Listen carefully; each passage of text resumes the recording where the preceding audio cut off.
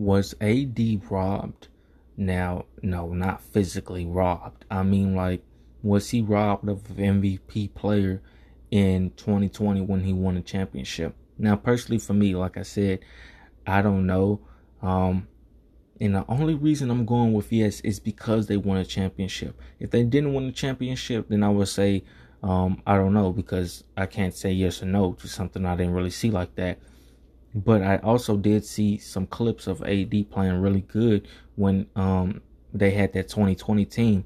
So the only reason I'm going with yes is because I've seen some clips and he won a championship. But if he didn't do that, then I wouldn't even be saying yes. I would be saying I don't know right now. But yeah.